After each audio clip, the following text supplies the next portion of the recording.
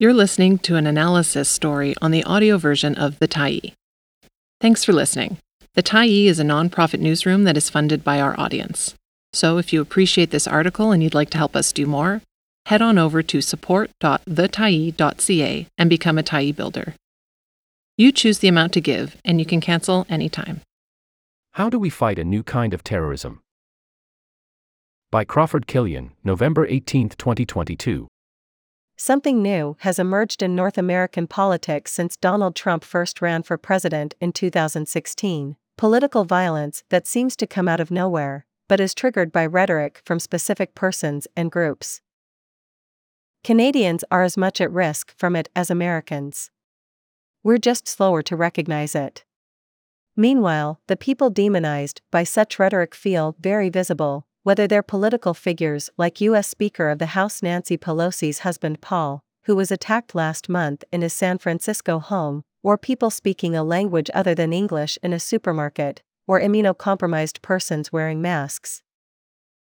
Threats of violence, and violence itself, have been nothing new in American political discourse. Violence made slavery possible. Violence also punished critics of slavery long before the U.S. Civil War, even on the floor of the U.S. Senate. And after the Civil War, violence evolved into outright domestic terrorism in the southern states, robbing emancipated Black Americans of their new freedom. This violence, like that against the indigenous peoples, was half acknowledged, too bad, price of progress, but the agents of violence were clearly acting on behalf of a specific political community. It was never confronted as a key support for the supremacy of white Americans over their non-white fellow citizens. So my generation was scandalized in 1969 when H. Rap Brown declared that violence is as American as cherry pie. Even today, the stock American response after every mass shooting or school massacre is "this isn't us." But of course it is. Violence has finally acquired a bad name, especially when used for political reasons. That makes it terrorism, after all, political violence instigated by known persons or groups. That makes them lawbreakers, subject to dire penalties. No political party wants to be associated with terrorism. But since 2016, the American far right has developed a notable new way to inflict violence without being punished for it. Stochastic means randomly determined, unpredictable, and stochastic terrorism is violence inspired by demonizing persons or groups. The demonizers don't rely on their own organized stormtroopers, like the Nazis' brown shirts. That would only harm the brand. Now the rhetoric goes out over mainstream and social media as rage farming. The rage, in turn, stems from reports that trigger disgust by describing political adversaries as pedophiles, or as the obedient servants of billionaire conspirators. Volunteer terrorists. Like David DePape's sudden arrival in the Pelosi house at 2:30 a.m., the violence then arrives unexpectedly. It seems to be the gift of some random unknown individual, a lone wolf. It might come from a group like the Proud Boys or the 3%ers, but they too are sympathizers of the demonizers, not employees. The demonizers who enrage such people take no responsibility. Instead, they claim they're just exercising their right to free speech. That gives them a chance to confuse matters even more by spreading jokes and disinformation about the violent event. Stochastic terrorism is far more sophisticated than the old Ku Klux Klan variety. The attackers and their instigators are invisible until the attack.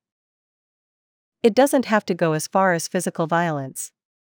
Their assailants may scream at their targets in the checkout line, or hang out at political events in combat gear, including assault rifles.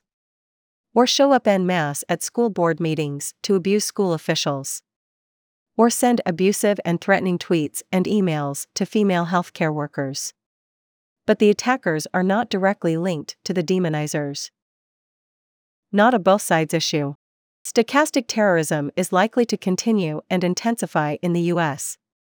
It will not be a both sides problem, it will be run overwhelmingly by right-wing politicians and their followers, aimed at alienated people who have been systematically disinformed for years. The relatively poor showing by the Republicans in the midterm elections will mean more attacks on the Democrats who beat them, as well as on election officials and civil servants, and likely on healthcare workers too. Something similar is likely to happen in Canada.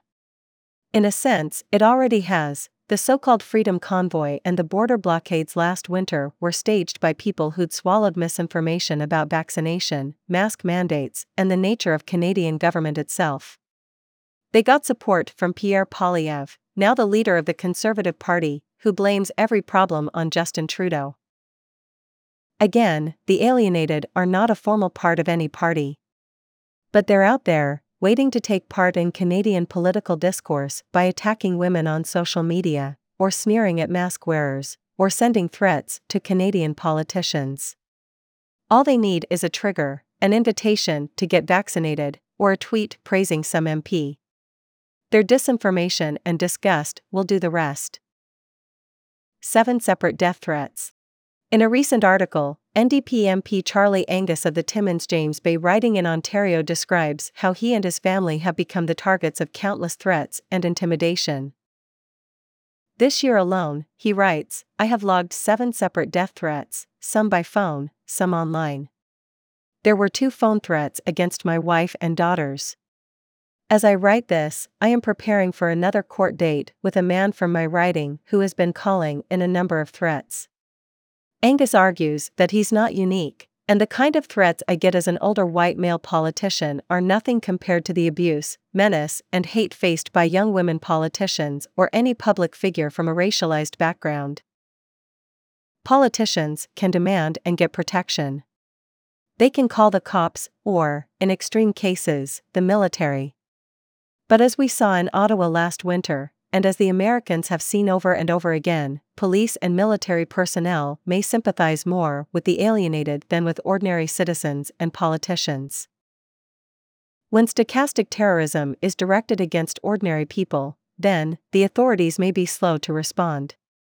Attacks on election officials, healthcare workers, teachers, and librarians are hard to defend against except by shutting up, resigning, or even moving away. So it's going to take at least a few brave and determined people to respond to the threats, not only by going to the police, but also by filing lawsuits. This is where unions and professional associations will be needed, backing up their members with legal clout few individuals could afford. Bankrupting or jailing a few threateners would deter many of the rest. Failure to counterattack would only encourage them. The instigators are pragmatists. They'll quit demonizing when it stops paying off, and start looking for another way to overthrow democracy. And they'll find it, if we don't resist them at every step.